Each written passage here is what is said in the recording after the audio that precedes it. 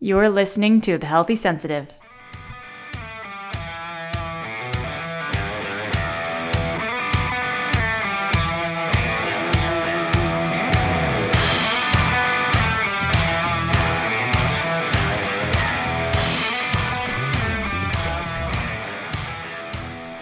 Hey there, and welcome everybody to The Healthy Sensitive, a podcast for highly sensitive beatniks and creative renegades and introverts and philosophically minded people and nerds, and I say that with the most abundant of love. I'm Leah Burkhart, your hostess on the show, and don't let my yippy skippy tone of voice fool you. I'm actually going to be talking about some challenging things today, to be different. I want to talk about purpose. At least that's the overall arching theme that I'm kind of diving into. It was the last time that I did an episode, it was on this idea of your something larger, getting connected with whatever your something larger is. And what's interesting is I did that episode and got some questions from folks who were sort of asking, well, but how does one find their something larger? And there was a few people that asked, and I thought, oh, that seems like a worthwhile question to dive into. And then on top of that, in a seemingly unrelated stream of thought, or I guess a seemingly unrelated experience, I recently did a workshop on navigating burnout. And in that workshop, I talked about tools that are known to help and, what exactly is burnout. And I also specified why it might be the case that highly sensitive people might be more prone to burnout than the average person, which does not by any stretch of the imagination mean that highly sensitive people are special in that regard or they're unique in their ability to experience burnout, just that they often will reach that place a little bit more frequently. And so there was that. And in that workshop, after talking about tools and different sort of philosophies or questions to pose for oneself to navigate burnout, someone at the end of that workshop said, yeah, but what if I've done all that and I'm still burned out? And I had some answers, but even as I was answering them, we were sort of short on time. And I knew, of course, the answer to that question could have gone on for an additional hour if everybody had been willing to put forth that kind of time. But that's the irony of burnout, of course. It's like, when you're really and truly burned out, the last thing you want to do is spend an additional hour on a weekend day talking more about burnout. So anyway, just to kind of rewind, and I know I've talked about burnout before, I've brought it up in several of my podcasts, and it's coming up a lot right now for obvious reasons. But to be clear, burnout, for those who haven't been listening to the previous podcast episodes, it's a state of mental, physical, and emotional exhaustion brought on by excessive and continuous stress. Another way of framing it or putting it that I think might even be more accessible for folks is it's simply the inability or the impaired ability to experience positive emotions.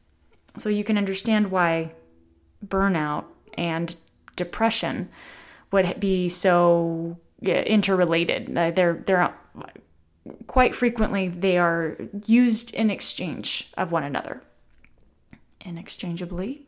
Yeah, anyway. So kind of stop for a minute and let's think about that. Burnout is the inability to experience positive emotions. So what that's going to mean is even when you have really positive experiences or experiences that you've identified as being positive in the past, all of a sudden you're at the crossroads where the same kinds of experiences are not bringing forth the same measure of joy that used to be so reliable in the past. Maybe going on a run or a hike or, those are the kinds of things that I love to do. But I've been in those circumstances where, I had to crawl out of bed to do that thing because I thought, well, but this is reliable. I can rely on this thing to get me out of the trenches. And all of a sudden it's not working in the same way that I'm accustomed to. That's burnout. Or potentially depression. Again, they often are, at the very least, they're related. I would even go so far as to say that they're frequently spouses. It's rare for someone to come to the fold and say, I'm depressed, and then not discover a certain measure of burnout is involved. Not exceedingly rare. It's not like it never happens, but they are quite often correlated. So anyway, in the workshop, and I'm going to do a review here, and a lot of this stuff might be stuff you've already heard. If you have, just, I don't know, tune out for a minute. I want to talk really briefly again about the kinds of things that are known to help with burnout, just for some context. So, things that are known to help. Connecting with other people. Now, this piece is kind of counterintuitive, especially for most highly sensitive people, primarily because most highly sensitive people are also introverts. Not all. So approximately 70% of highly sensitive people, or at least those who have identified themselves as such, will also report that they are introverts. 30%, though, which is a sizable amount, will say they identify as being extroverts, which means they get fed from being around other people. But this gets murky pretty quickly. A lot of people assume that if you are an introvert, then ipso facto, it means you don't like being around other people. And that's not true. I often use the analogy of like if you're trying to cook something. In my view, and in my experience, and I'm of course open to being wrong about this because, well, obviously I haven't met every human on the planet. I'm an introvert. I wouldn't have even tried. But all of us humans, so far as I can tell, and with very rare exception, have the same ingredients we all need to achieve satisfaction, a sense of true contentment.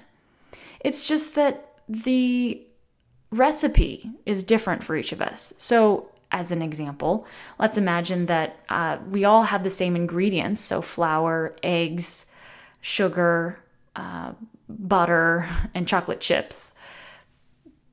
I mean, one can make a chocolate chip cookie out of that, but maybe someone else uses a different amount of chocolate chips because they want to have more chocolatey chip morsels, or maybe someone else uses less flour, or maybe someone else uses less butter or more butter, and so on.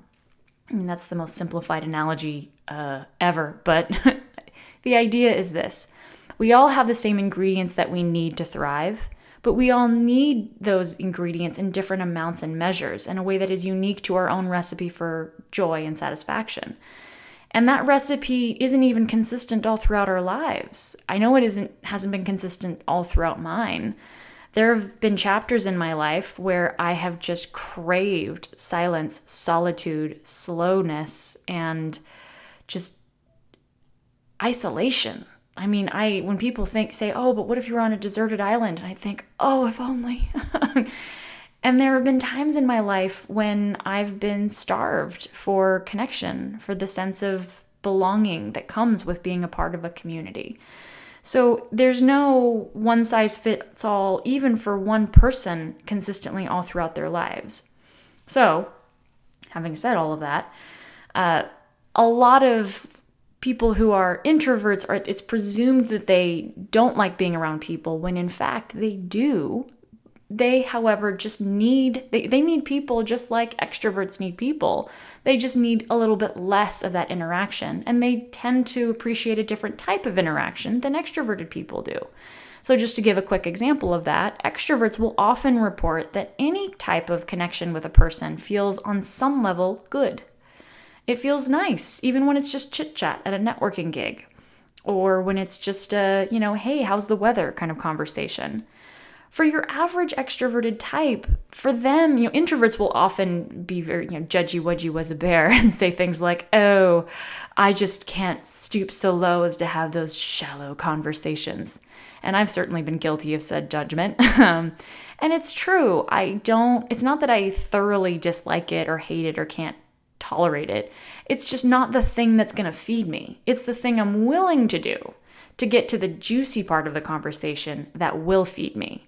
So for many introverts, and again, not all, many though will say they get excited once the conversation steers toward a bit more depth. When suddenly the conversation turns toward, what brings you meaning in life, or, philosophy, or let's talk about our favorite books, or, when it gets into the realm of the deep stuff, most introverts suddenly start to turn on. And it's not that extroverts are incapable of having those kinds of conversations either. It's just they tend to prefer, well, it's not even that they necessarily prefer. It's that for them, that's one part of a vast tapestry of what can provide satisfaction in a conversation. So from their perspective, it doesn't really matter whether the conversation is about the weather or about the meaning of life. For your average extroverted person, they'll say, I just love being around other people, and I like the experience of seeing and being seen. And if that, manifests in a conversation about the weather, that's just as valuable as a conversation about the meaning of life. So I'm sure you're thinking this is a tangent, but what I'm really trying to say here is we all need connection. The only exception might be sociopaths. We all thrive when we get that sense of connection. And so when we are burned out, it's probably even true of extroverted people, but more so for introverts. So that means 70% of HSPs are going to fall into this camp, where it can be counterintuitive. I'm so burned out, I can't imagine having to get up and go out and see people. I can't imagine picking up the phone and having to engage in a conversation over said phone. That sounds like it will be exhausting. But sometimes that's exactly what we need. Sometimes counterintuitively, the thing that will most likely massage the tight spots of our heart space will be a conversation where you say to a beloved friend or a family member, I'm really tired and I don't know what to do. And I need someone who can offer me some perspective. And I need someone outside of me who can look at me and maybe offer guidance, or at least, if nothing else, just a pat on the head and yeah, man, I'm really sorry. That sucks. Like that in and of itself, it's in the data. So this isn't just hooey stuff where I get to say, oh, hope, dreams, and love. That'll make all the difference. We can track it. We can see the changes that come about when we engage in conversation with people we care about, especially when said conversation is a fulfilling one where someone's offering compassion and empathy. And you can watch on a brain scan as people's, as we start to produce oxytocin. Oxytocin, for those who, aren't nerding out like I am around this stuff, is the cuddle hormone. It's the thing that gets produced when we feel like we have that sense of connection. So when we are burned out, sometimes one of the best things we can reach for is the telephone. Especially now, because we're in a pandemic and reaching for an actual hug sometimes isn't accessible. Hashtag pandemic. Okay, moving on. Another thing that can be helpful, having a creative outlet. So I think the line is, take your broken heart and turn it into art. Yeah, that's what it was. An actress coined the phrase, and now, of course, the name of the actress is escaping me, but the concept is translatable. It's simply, when you feel like you're in a dark, dark space, the irony of, well, not irony, the upside to depression, which is something I've also spoken about, and I'm more than happy to speak about again at length. Depression comes with some nuggets of delight. One thing that depression carries with it in terms of its benefits includes empathy. You may or may not, remember this, or this may or may not resonate with you, might be a better way of saying it. But when we're really happy, we don't tend to be very empathetic. And that doesn't mean that we are incapable of practicing empathy when we're happy. It's more that it just doesn't really occur to us. We are so in the moment, baby. We're so here and now, and everything is beauty and delight. I'm happy. If someone else around us is in this heavy sort of space, we almost instinctively kind of shy away and go, I don't really want to hang out with that guy. And it's not out of malice. It's not a, ew, gross. It's almost more of just an energetic like when you see a battery, my God, a magnet. You know how sometimes magnets just come together, and other times maybe you remember playing with marbles that were magnetic, but you'd sort of roll them toward each other and they would repel. And, that happens with humans too. And so when we are depressed, however, and by depressed, I mean sadness, it slows things down and it allows us to see the world a little differently. And this is part of why artists often get so much inspiration from the darker aspects of our emotional realms, because those dark emotions are rich with nuance, and texture. There's a lot of texture to sadness and depression. And so I often like to use examples from Inside Out. So if you haven't seen that movie, get on that immediately. There's a pandemic, folks. I mean, what else are you doing? So in it, there's a character, a young girl who's coming into puberty, and her emotions are starting to, you're seeing inside of her head, and within her headspace, there are emotions, each emotion being represented by a character. So there is sadness, and there's joy and disgust and anger and fear and so on.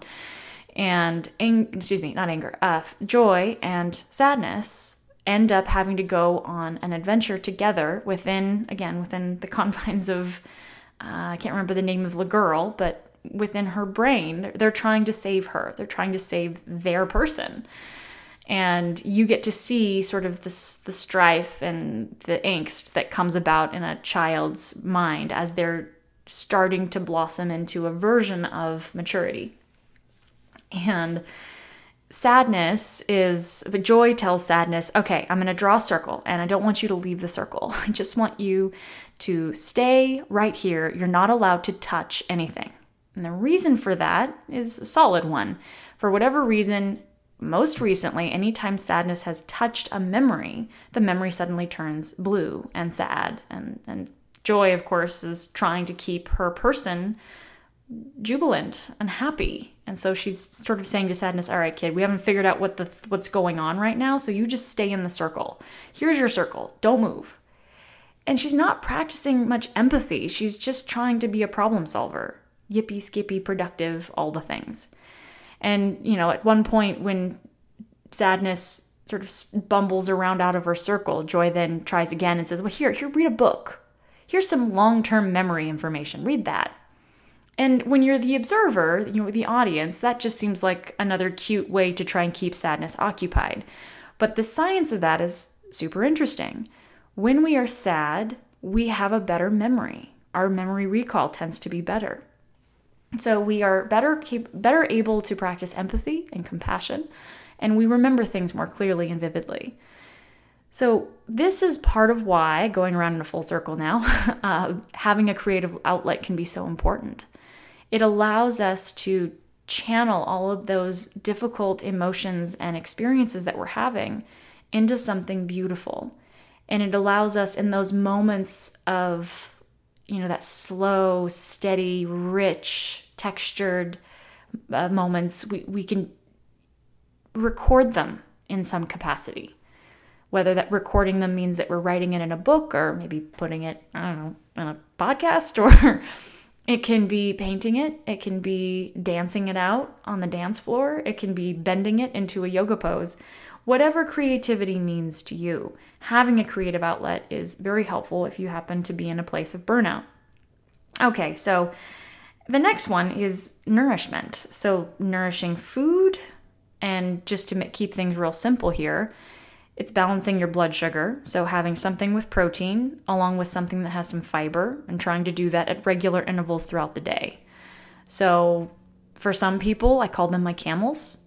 Regular intervals means, I don't care if you are an intermittent faster or you like only 3 meals or whatever you eat and whenever you eat, have something with protein. So that's nuts and seeds. It can be beans and legumes. It can be dairy if you can tolerate it. You can, eggs if you eat eggs. If you're omnivorous, it also means poultry and meat. So there you have it. Fish also, great source of protein. And then the fiber part is all of your plant stuff. Fruits, vegetables, whole grains, legumes, also nuts and seeds. You're going to get some fiber from any of that stuff. If it comes from a plant, there's probably some fiber in it. And so you're trying to balance those two things to balance your blood sugar. Well, why would that help with burnout? Primarily because in terms of the physiology of how this all works, your adrenal glands are responsible for producing adrenaline and cortisol, which are the primary elements that are involved in keeping you vigilant in stressful times. If your body has to keep producing those hormones over and over and over, eventually it loses its capacity to do so at levels that we are requiring it to do. So then we just go kind of kaput. Well, if we're perpetually consuming protein, which helps nourish the adrenal glands, along with fiber, which often comes with foods that also have vitamins and minerals, and on top of that fiber is going to feed the healthy bacteria in our gut, so that our gut, which is also a part of our immune system, becomes more robust. It just helps the whole system to flourish. So that's nourishing food. And then also nourishing experiences. Being clear, curating your experiences, being really deliberate about the things that you expose yourself to. Watching wholesome videos instead of the news. Reading a book that brings you a sense of joy, and not that which is going to bring you a further sense of cynicism. Which isn't to say that the news is bad, or that having a book that has you question all of your surroundings is bad. That's all great stuff. But when you're exhausted, it can be much better to gravitate toward those things that bring you a measure of peace, tranquility, contentment, or joy. Okay, so now after that, the next thing is having some kind of a growth exercise. So something that helps you to challenge yourself. It's engaging. And again, when you're burned out, that can seem like an impossibility, but it doesn't have to be something vast. In Brian Sexton's work, he's a researcher, he's at Duke University, he does his work on resiliency. One of the things he discusses is trying to cultivate hope when you feel like you're in despair. Well, one of the most reliable and sort of tangible ways you can go about cultivating hope is by way of achieving something, and just doing something, anything. And when you go about doing that, achieving the thing gives you the sense of, oh, I am capable. And that can start to snowball into the next thing, which then reminds you, yeah, that's right, I can do this, and this, and this, and this. And then that's what helps to support a sense of hope. I have hope now. So growth exercises are kind of that. And when I say growth, it doesn't have to be something like, I'm growing who I am as a human. You're welcome to go there if you want to, but it doesn't have to be that big or vast or even important. I'm putting in quotation marks. It can be, practicing Espanol through Duolingo. It can be learning how to play chess. It can be getting out into the garden and just spending some time raking the leaves. I recently started playing chess with one of my most favorite people on the planet, and the joy that came from that. I knew I enjoyed chess, but there was something special about this experience with this person. I get to do this thing that I love to do with this person whom I love. And the patience that he had he hadn't played chess before, so he was extremely patient as I'm walking him through how to do this thing. And he is extraordinarily competent. He's a brilliant guy, very intelligent. And so for people like that, in my experience, it can be very difficult to kind of enter into the realm of beginner's mind. It doesn't feel comfortable to go from a place where you feel confident into the space where suddenly you're a neophyte, like you're just totally new to this thing. And he just said, let's do it. And that's growth. That is engaging in a growth exercise. So it doesn't have to be, trying to save the world or trying to make yourself a better person. It's just, what is something that you don't know how to do now and that you're curious enough about that you want to try? The next one is exercise, and then the physical sense of that. Exercise, everyone hates to hear this, but it is probably one of the most reliable things that you can do that will help to get you out of a burnout state. It helps on a physical realm. It helps you to create new neural connections in your brain. It really is sort of magical. It will help facilitate better sleep, which if you're getting good sleep, that's probably one of the best things you can do in order to, massage burnout out of your life, or get yourself through a space of being burned out.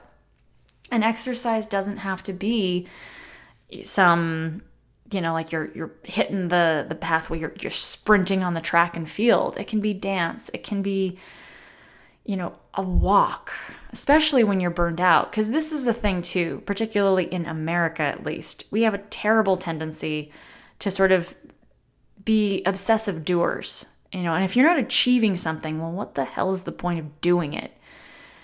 You don't have to go there. Movement, especially when you're burned out, gentle is often much better and much more productive. If you push too hard when you're already burned out, you'll actually do yourself more harm.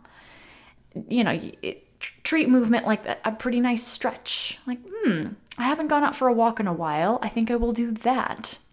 And not, I think I'm going to train for a marathon when I haven't been doing any movement at all. You can go there if you loved running and want to reintroduce that into your life, but don't feel like you have to.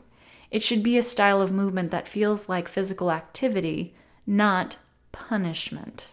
The body was built to move, so move it. And then speaking of exercise facilitating sleep, the final thing that's super helpful with regard to burnout is rest. Getting sleep. This is imperative for all of us. It is essential in particular when we're burned out, and it is a non-negotiable when it comes to highly sensitive people. I often use the analogy that HSPs tend to be like smartphones. We've got a lot of capabilities. We've got some cool apps that are sort of built into the software, if you will. But if you don't charge the batteries of this thing, your smartphone is just a useless pile of Chinese imported crapola. Like, that's all it is. It can't do anything for you. The functionality is only a possibility for you if you have charged the dang thing.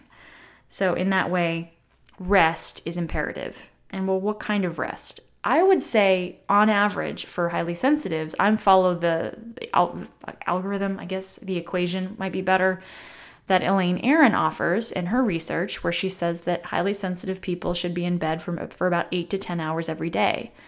Now, that doesn't have to mean 8 to 10 hours of sleep, but you want to at least offer that larger window so that you can get the most amount of sleep possible. I would go so far as to say that that equation is true for anyone, highly sensitive or not, who is enduring a measure of burnout. Get in bed, rest. It is a powerful kind of medicine. So people who are burned out are, generally speaking, kind of feeling the way that most HSPs feel at the end of a long day. They'll start to feel more sensitive. They'll be more sensitive to stress because they're producing stress hormones, which makes them more sensitive to that stress. So at any rate, I would say that for anyone who's trying to navigate burnout, getting a lot of rest, whether or not sleep comes to you, is very useful. So all of that is, I've spent half the time now talking about the thing that I was talking about before, which, lol. I brought all of this to the table in my workshop. And I talked a bit about this in my episode on burnout. And also I alluded to it when I talked about the importance of having something larger last week. Because for those of you who might not know or don't remember, I often use the acronym STRONGER to kind of, when people don't remember all the tools that they can draw upon to keep themselves nourished and vital. And so S is your something larger or a spiritual practice. T is your time in, your time to recharge. R is relationships. O is an outlet. N is nourishment. G is growth. E again is exercise, and R is rest. So last week, I really emphasized the something larger. And there then came the question of, but what if I don't know what my something larger is? And then that, to me, felt related to the question, but what if I'm doing all of those things that you just talked about for the last 29 minutes, Leah, and I'm still burned out? I'm so exhausted. I'm doing all the right things, and I just can't seem to get out of this hole. And in that space, often people will say, something larger? What the fuck are you talking about? I can't even comprehend what that would look like. You're asking me questions that I don't even know that I have the answer to on a good day. And this is not a good day. So what now? What do I do? Well, the first answer that I gave to the question that was posed to me, but what do I do if I'm doing all of the things and I'm still burned out? And my first answer was, well, have you tried just offering yourself a little bit of self-compassion? And I alluded to a conversation or a lecture, rather, by a psychologist, Jordan Peterson, who, as a psychologist, had mentioned he had been in a conversation with a client who lamented that he was suffering from depression. And so naturally, as a psychologist, he's not a psychiatrist, as he would, said, tell me more. And he said, well, my wife left me. She took the kids, and then I lost my job pretty shortly thereafter. And so I'm effectively homeless right now. I mean, I'm fortunate in that I have a roof over my head, but it's not a consistent one. And I'm just so tired. And I don't know that I can dig myself out of this thing. And Jordan Peterson's response, I mean, I'm sure he said it in the moment with a lot of compassion and softness and empathy.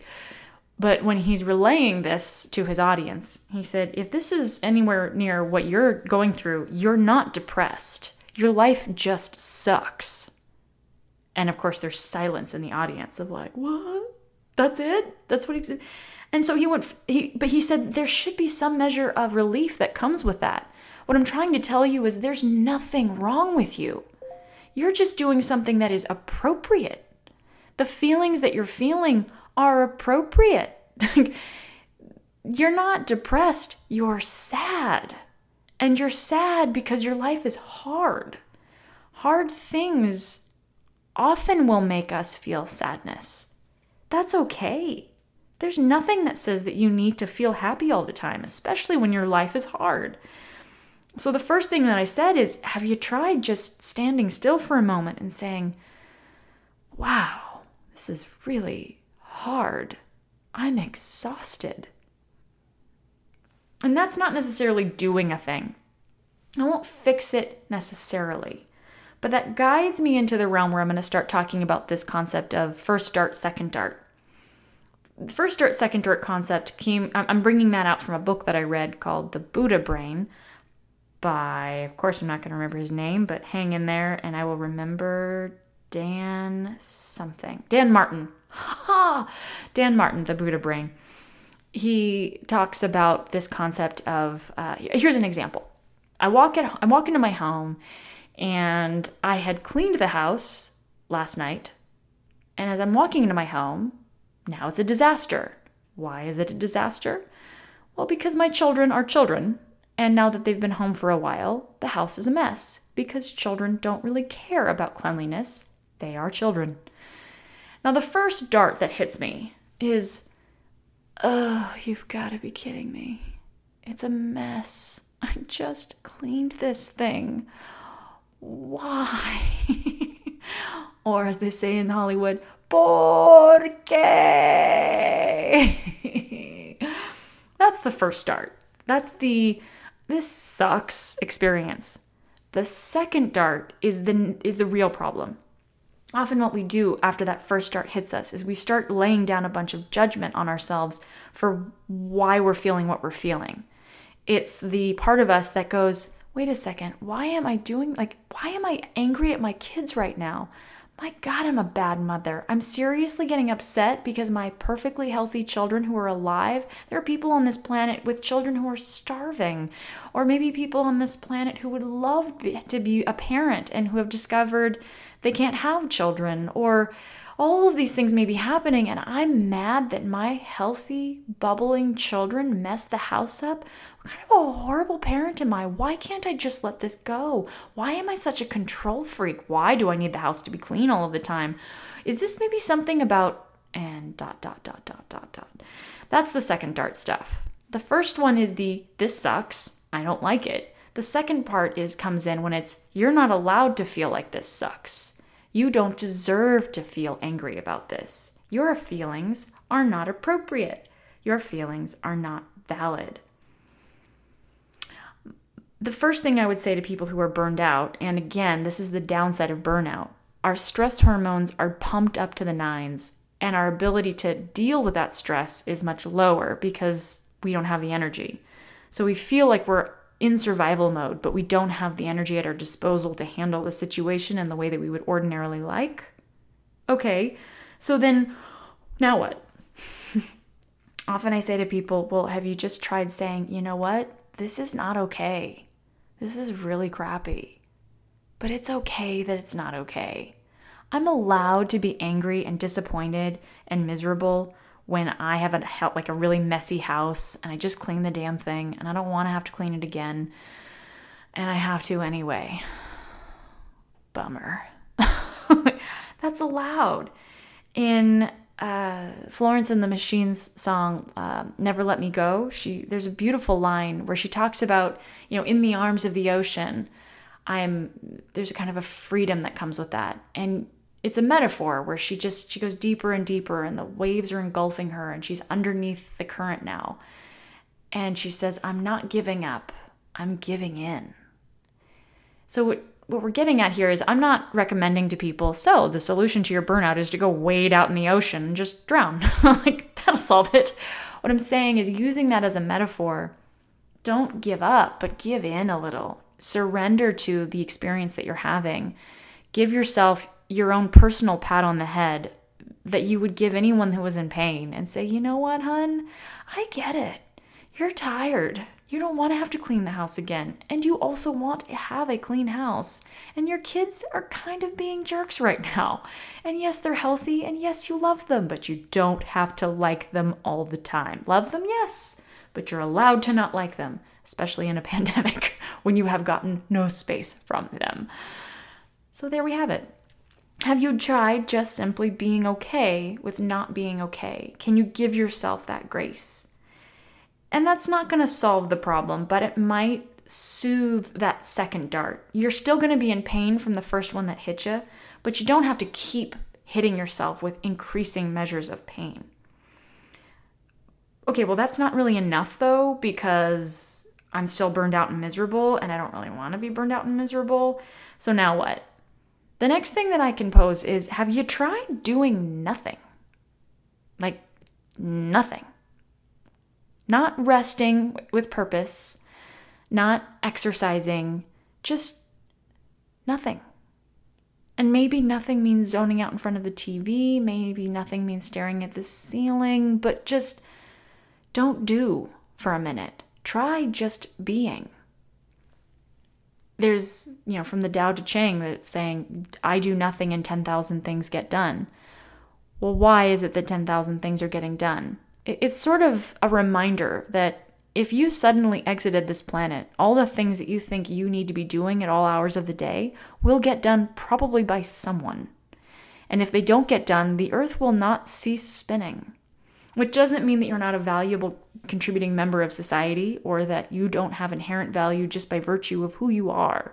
It simply means all those things you think are imperative that you do probably are not so imperative after all.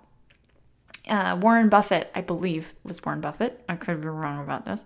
It's the 4-quadrant, how do you prioritize your tasks for the day? And there's the urgent, not urgent, important, not important. And so things that are urgent but not important, delegate. This thing is urgent, it does need to get done, but I don't want to be the person who does it, so I'm going to delegate it out to someone else. So those things, when you're burned out, that you think are so imperative, maybe they're not. Can you delegate some of it? Can you tell your partner, hey, I'd really appreciate you to help me out here? Can you order food in because you're too tired to cook?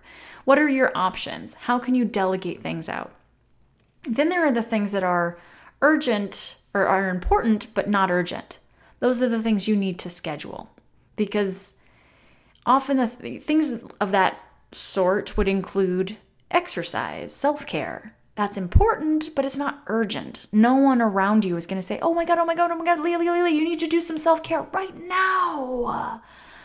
I mean, my body might if I let myself really go to extreme exhaustion, but that's probably not going to happen for a long time.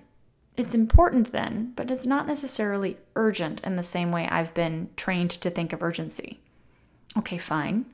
So then I schedule it. I schedule time for exercise or rest or the stronger principles. And then there are things, of course, that are urgent and important. And those are the things you do right now. And the concept there is, it's like prioritizing those things that are really important to you and really being discerning about the things that you give your energy to. When you're burned out, sometimes the most important thing you can do is nothing at all. And all of those urgent things that aren't important but probably need to get done, just let them go for a moment. I promise you, you will be far more productive if you give yourself some space. And then this next solution is sort of the part of, it brings me to, I guess I would call it the thesis statement or the thing that all of this gobbledygook that I've been talking about gravitates around. And I didn't mention, I know I talked about in the stronger acronym, that first one was S for spiritual practice or something larger. And that was the thing that I also talked about last week. And people asked, okay, yeah, but what if I don't know what my something larger is? And as I mentioned earlier, I think that's a related question to but what happens when I'm absolutely exhausted and I've done all of those things and I'm still exhausted and I still feel like I can't experience positive emotions because I'm impaired. Sometimes that is the moment when what we need is to connect with something that is beyond the jurisdiction of our everyday lives. Maybe that means a conversation with God. Maybe that means a long meditation practice where you connect with that which is untouchable and untainted within you, depending on your belief system and how you connect with that which is larger than yourself. This is part of the reason why research on well-being, I'll say. And when I say well-being, I'll sort of break it down. There's well-being in terms of longevity. Generally speaking, if you're very healthy, you'll probably live a long time. And there are areas on this planet where people live a long time in large numbers, and they're called blue zones. And so the research on people who tend to live long and live long in groups with other people who also live long often have a community, and more often than not, those communities are faith-based communities. Well, why would this be so helpful? Why is that? And the thing is, that's linked with happiness. So studies in terms of psychological studies on happiness and positive psychology will come back and report people who have connections with faith-based communities often live longer and are happier. So they're happier because they're connected with other humans who have similar values, and they get to connect with those people on a regular basis. And those connections produce oxytocin, and oxytocin makes us feel good. It also produces serotonin, which makes us feel good. Now, on the more physiological side of things in terms of, well, I'm going to live longer. Well, why? Part of it is, again, the kinds of people who have that regular outlet, that regular source of connection with other Homo sapiens, are getting that ingredient, that vital ingredient that we all need, and they're getting that need met. And it's a pretty low bar to entry. I don't have to do a whole lot. I don't have to do a lot of thought.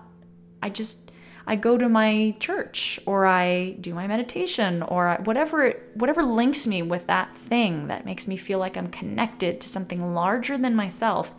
It's kind of been crafted for me. I don't have to make it. that is one way, one source of moving toward that something larger.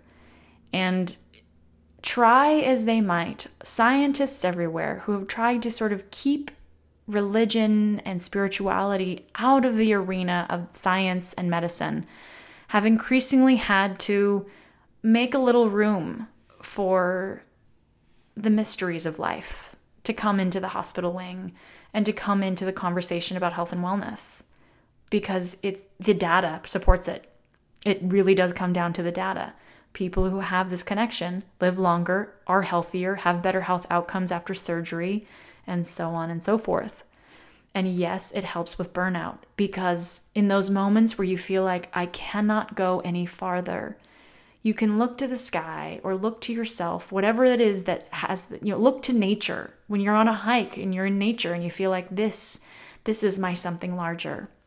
This is bigger than me, and I'm a part of this thing, and I'm willing to help protect and preserve it. That is a something larger.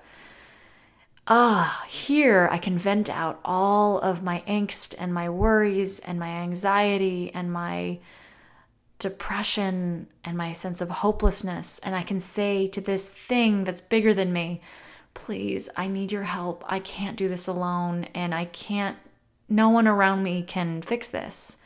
I need help from someone who's looking at this from a larger vantage point than I am.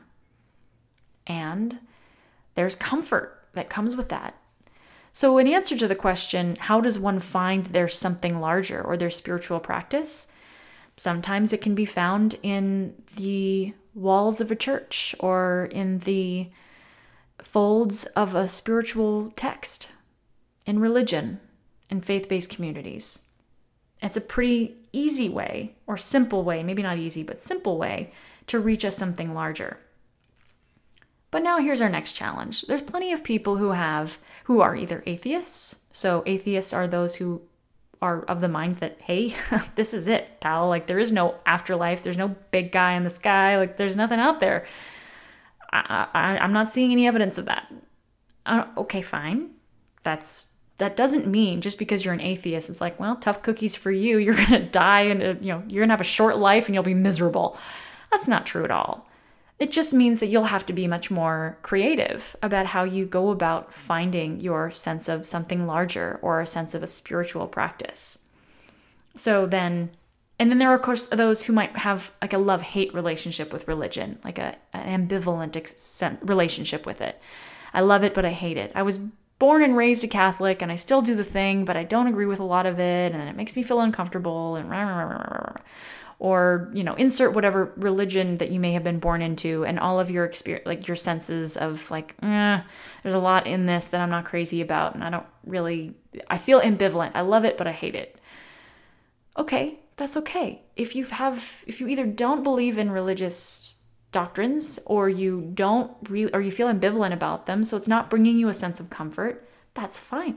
Go ahead and let that go. Your something larger doesn't have to be a religion. It's just that religion is very convenient and that it kind of does a lot of that work for you. But if you can't go there, now, as I said, you have to be creative. Well, what does it mean to be creative? This is now getting into that part that's a little bit into the answer to the question, how does one go about finding your something larger? Where I would begin, and now this is my bias, I've gotten a lot of satisfaction and comfort from studies around Buddhism and yoga and the Tao Te Ching. Like, these are things that have brought me comfort, and they're more philosophical, I think, than they are religious, but they're labeled in many respects as a religion for a number of reasons. But anyway, and one thing, and the reason I'm disclosing this is that I want to be clear about where these ideas are not solely my own. They're ideas that came from people who are far more intelligent than myself, far more wise, and I've just adopted them because I like them. But one question thing to start with is wherever you are and with who you are. So healing, I often will report, and which I'm sort of repeating from a yogic therapist, if you will, someone who is in the process of healing is typically moving away from, I'm going to get my source of fulfillment from out there. And they're moving toward the philosophy that I'm going to get my source of fulfillment from in here, from within myself. And that doesn't mean that those who, like, the out there is, like, I am my job. I will be happy when. People who are trapped in the I'll be happy when will never get out of that trap, because as soon as the when occurs, they'll just keep moving the goalpost. So then, okay, I'll be happy when. If you can let that go and go toward a space of, I'm going to prioritize my own health and wellness, or my sense of satisfaction, or my own spiritual, my own spiritual health on my own. I don't need stuff out there to bring me satisfaction. Okay, that's all great, but that's still super abstract, and that's not going to be helpful for a lot of folks who are hungry for a more defined answer.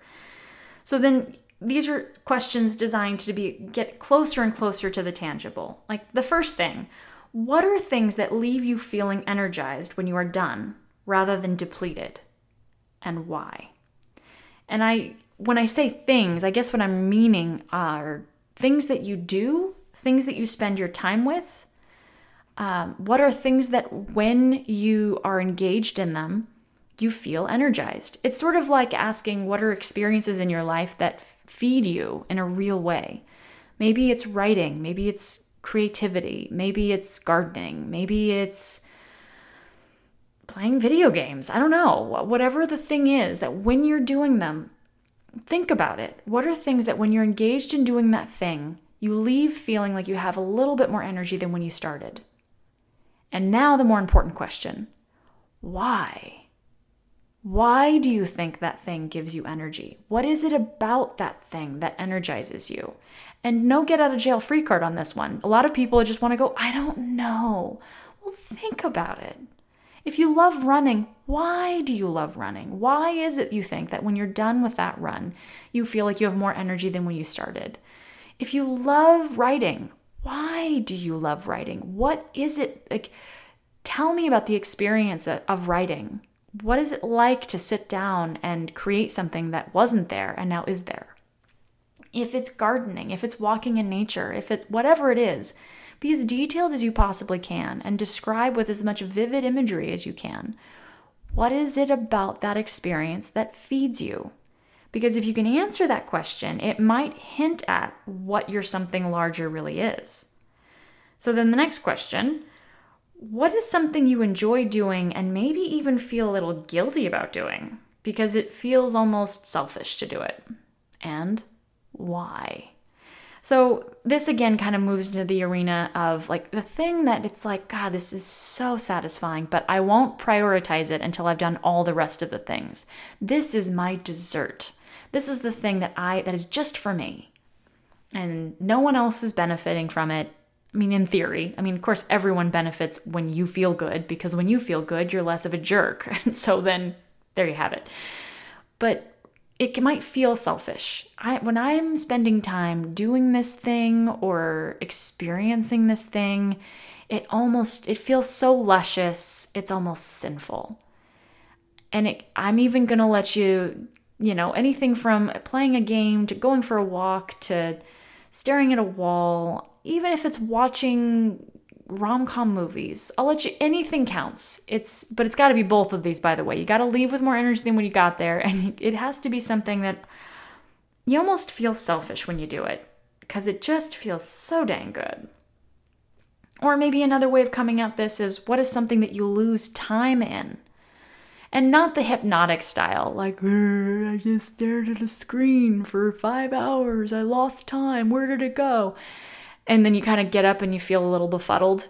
That's not what I'm talking about. I'm talking about that experience where you're not doing anything. Something is doing you. I'm not writing. The book is being written, and it's being written through me. I'm not running. I'm being run. Running is happening. I'm just kind of a thing. I'm an outlet for this run to be happening. That's often what people call the runner's high.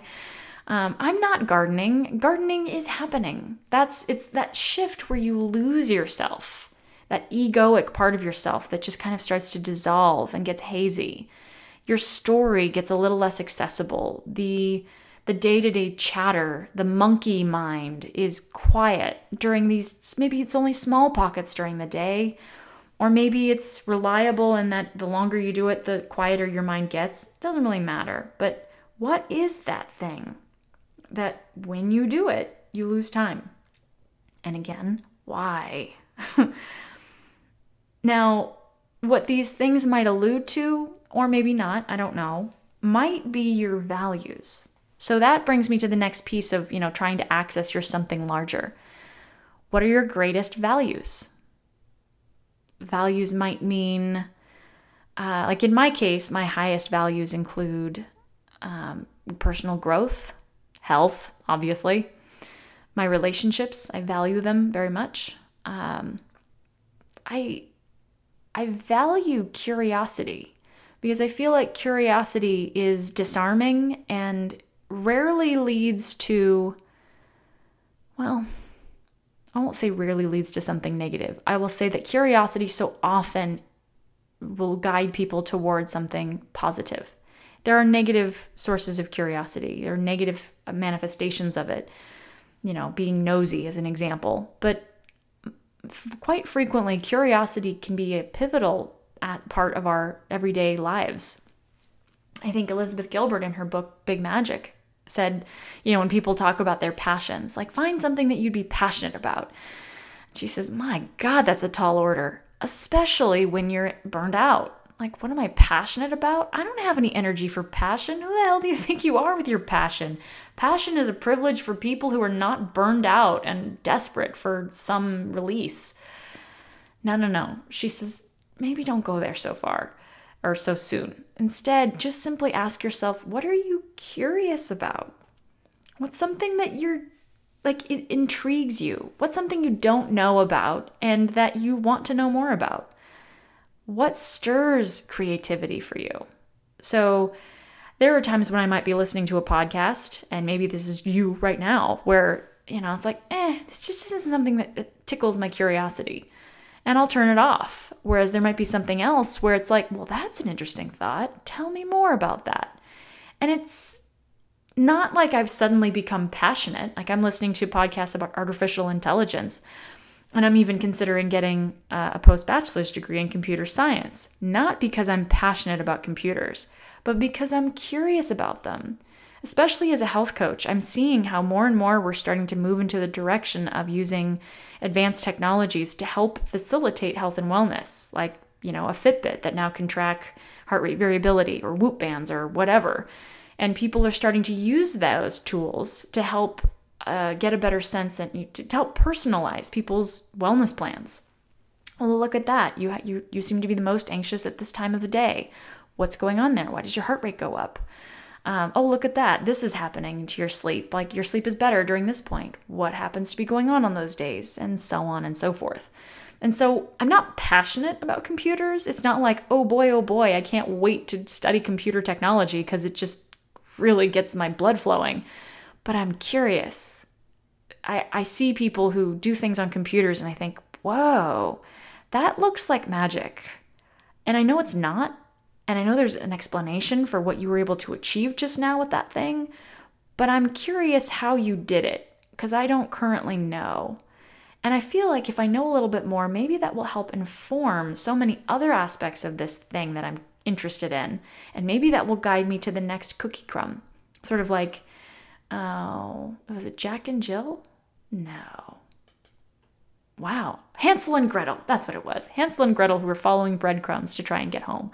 It's like, well, this will lead me to that one, which will lead me to that, which will lead me to that. So your something larger doesn't have to be prepackaged and complete. Like it doesn't have to be completed. It can just be something that you're curious about. That may not suddenly swoop you off your feet and move you into the arena of something bigger than yourself. But it gets you out of yourself for maybe just long enough to get a breath of air. So don't worry so much if you feel like you don't have your spiritual practice or something larger. Start smaller, especially when you're burned out. For Pete's sake, are you kidding? What's something that piques your curiosity? What something that is just enough to scratch an itch? And then what brings you joy? what is something that when you do it the last time, even if you haven't felt it in a while, because again, you're burned out and you don't quite know where your source of joy is. When was the last time you remember feeling joyful? And what was going on during that time? Another thing you can say is, and if that sort of feels way too far away, maybe now go into the area of other people. Like, who are your heroes? Who are the people that you think are just, man, I want to be like that guy, or I want to be like that woman. I want to be like that person. What are the qualities about that person that really attract you to them? What are the qualities about that person that you want to emulate yourself?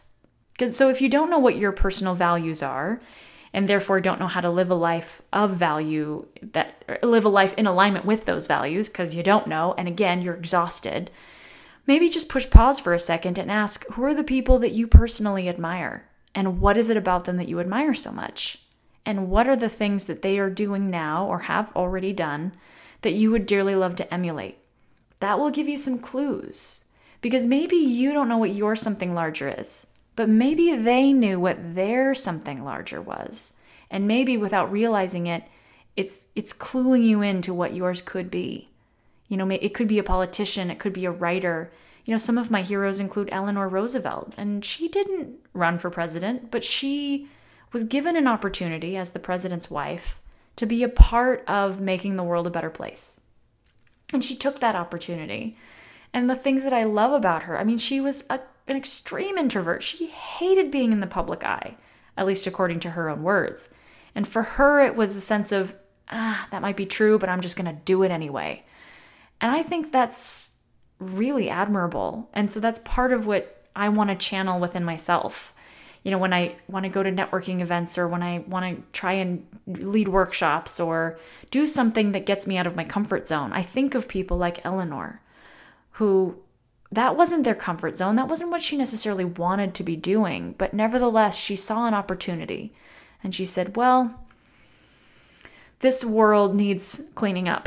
This world needs someone to help it along.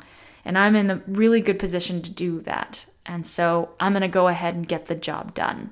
And maybe it won't be perfect, but I'm going to do it anyway. And maybe I'll be exhausted at the end of it, but it'll be worth it. Man, talk about admirable.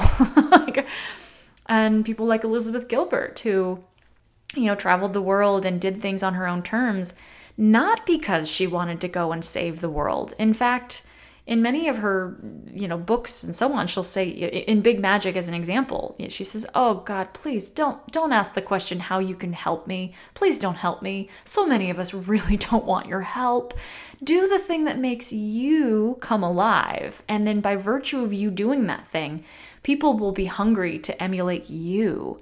Just by virtue of coming alive in your own space, you will light up your small corner of the world and provide a little bit more joy for other people.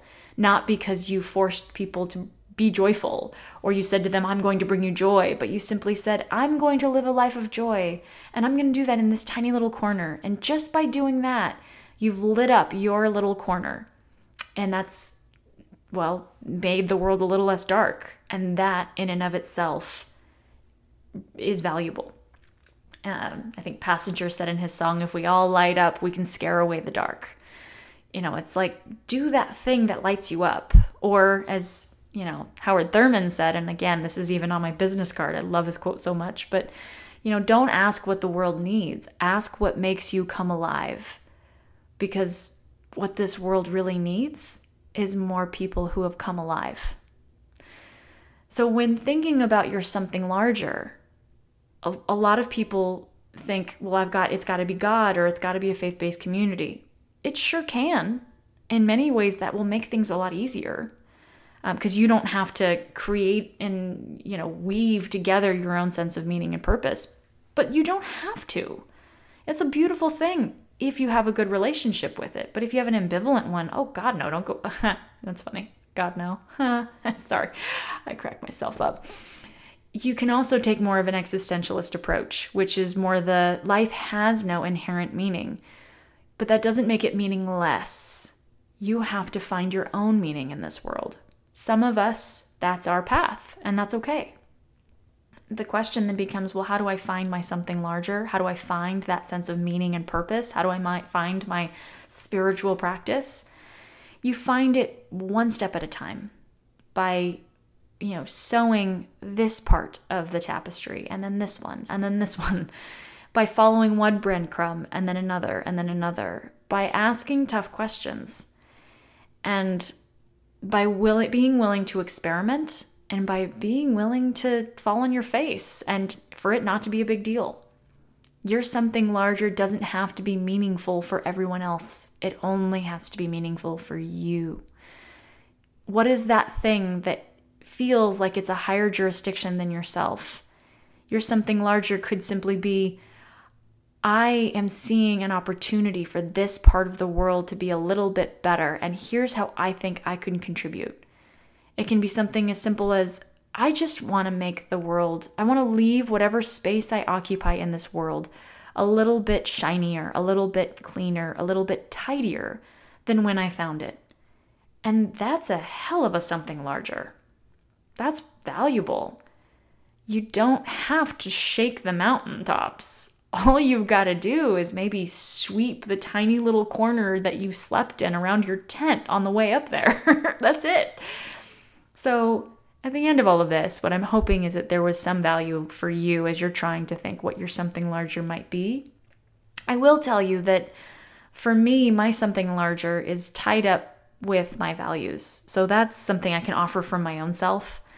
And I can tell you that when I'm looking around for my something larger, like what is the thing that even when I'm exhausted and even when I'm burned out and the heaviest version of sad, like I can remember a time in my life when I don't even know, it was so difficult, it's hard to wrap words around.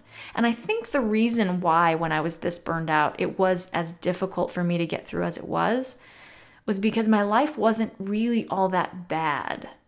That's the worst. Sometimes, ironically, during times of strife, when everyone around you are also feeling the pinch, it can be a little less, it's still painful, but there's not quite as much suffering because there's at least some congruence there. So in my case, I can recall I was in grad school and I was working full time, and I know I've made mention of this before, but I just remember lying in bed and I cried myself to an almost sleep because I wasn't getting any sleep.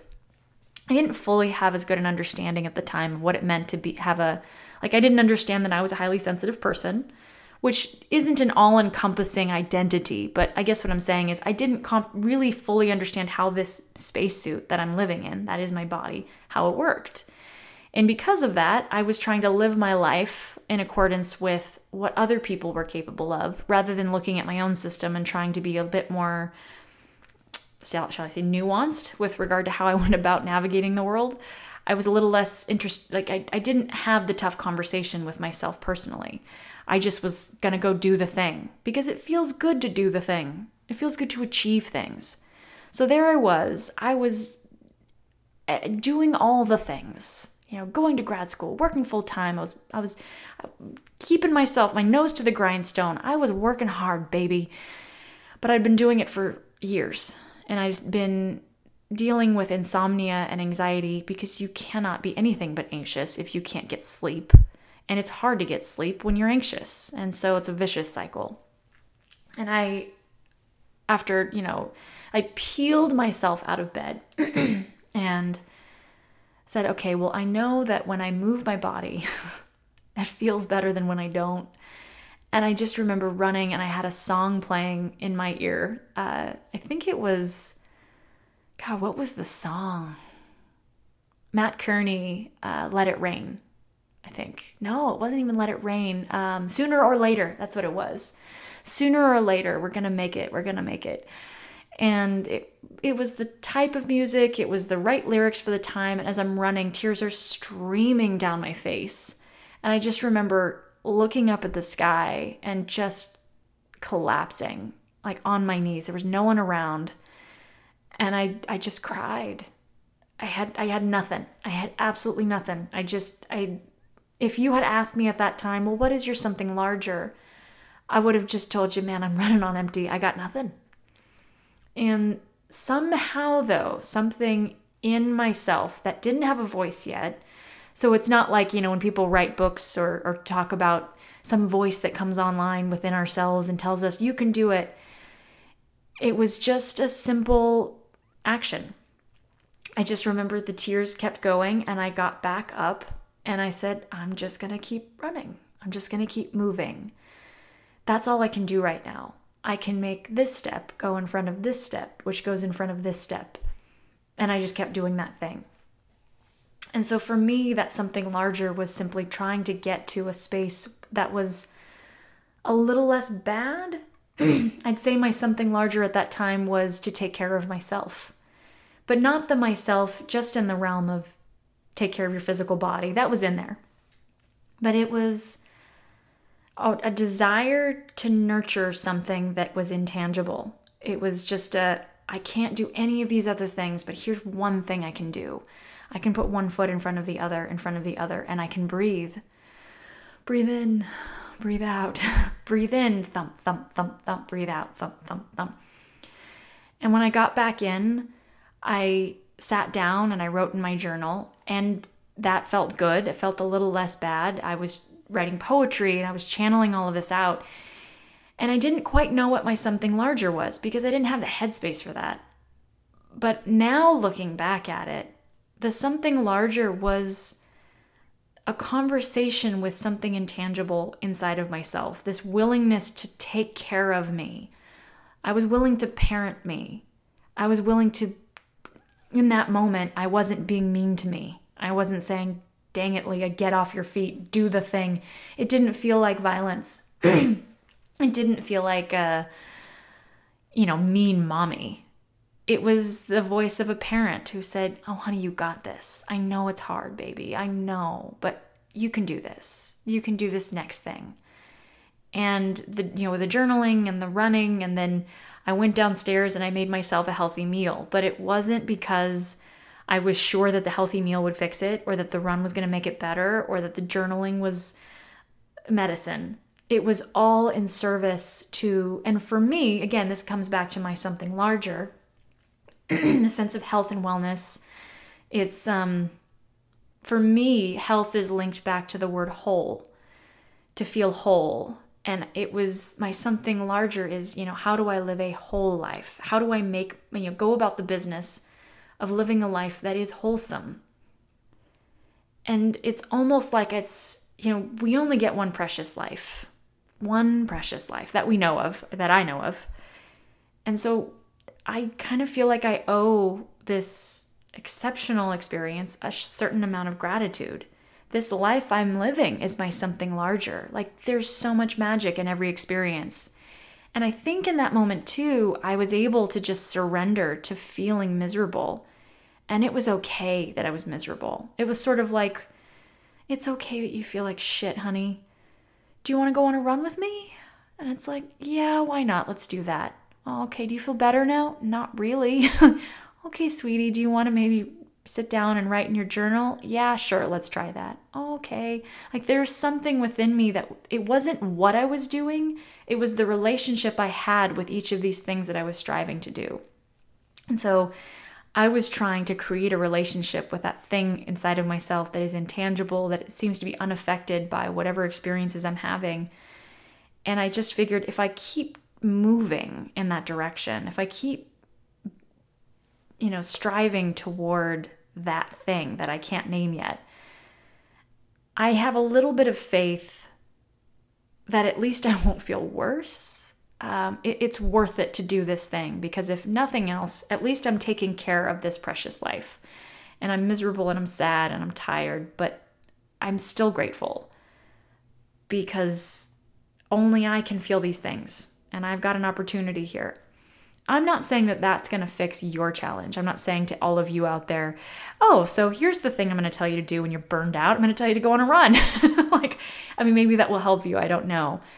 I think what I'm trying to get at is whatever it is you experiment with, whatever breadcrumb that you've got when you answer the question, what are the things that make you feel like things suck less?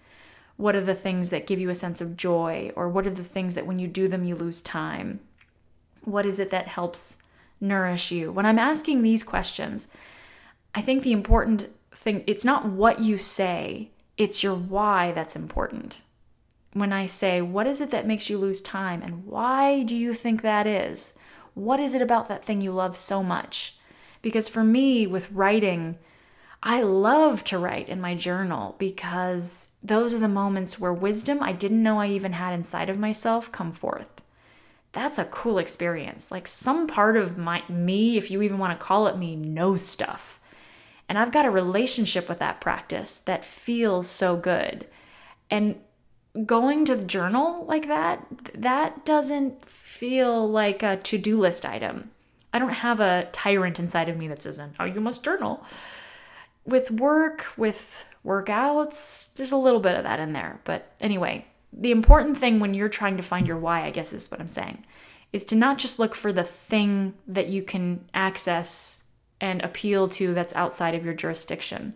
It also should be something that doesn't elicit the response of your inner critic or your inner tyrant. It's that thing that when you're doing it, the critic shuts down and it helps facilitate those kinder conversations for yourself. It's part of why I think faith-based communities are so powerful. When you're appealing to a God, most of the time we are humble when we pray. We say to our God, please help me. I'm small and I'm tired and I just want to do the right thing and I need help. That humility, that sense of, I can't go it alone. I can't do this in the same way. Oh, and the feeling that you have when you're talking to this God there's a relief that comes with that, because for these brief moments, there's someone bigger than you that can help you, that's stronger than you, who can help carry you. And if you don't have that connection, I mean, I certainly have a very ambivalent relationship with religion, but I see the value of it. That's what you're looking for. You're looking for that thing that when you're engaged in it, or when you're experiencing it, or when you're doing it, the inner critic is shut down. It's not about completing another to-do list item. It's one little pocket of your life that is gentle, that just feels good for its own sake, and that leaves your slice of reality a little shinier than when you got there. So yeah, that's it. It was a long one this time, folks. I'd apologize, but I'm not really sorry. My podcast. I can make it forever if I want to. No, but seriously, I hope this was helpful. As always, if you have questions or concerns, you can email me at leah@thehealthysensitive.com. You can find me on my website, www.thehealthysensitive.com. I do have events that are coming up on Eventbrite. I will make mention of that in the future. You can also find upcoming events on my events page on my website at www.thehealthysensitive.com. Just in case you didn't get that, again, thehealthysensitive.com. Okay then.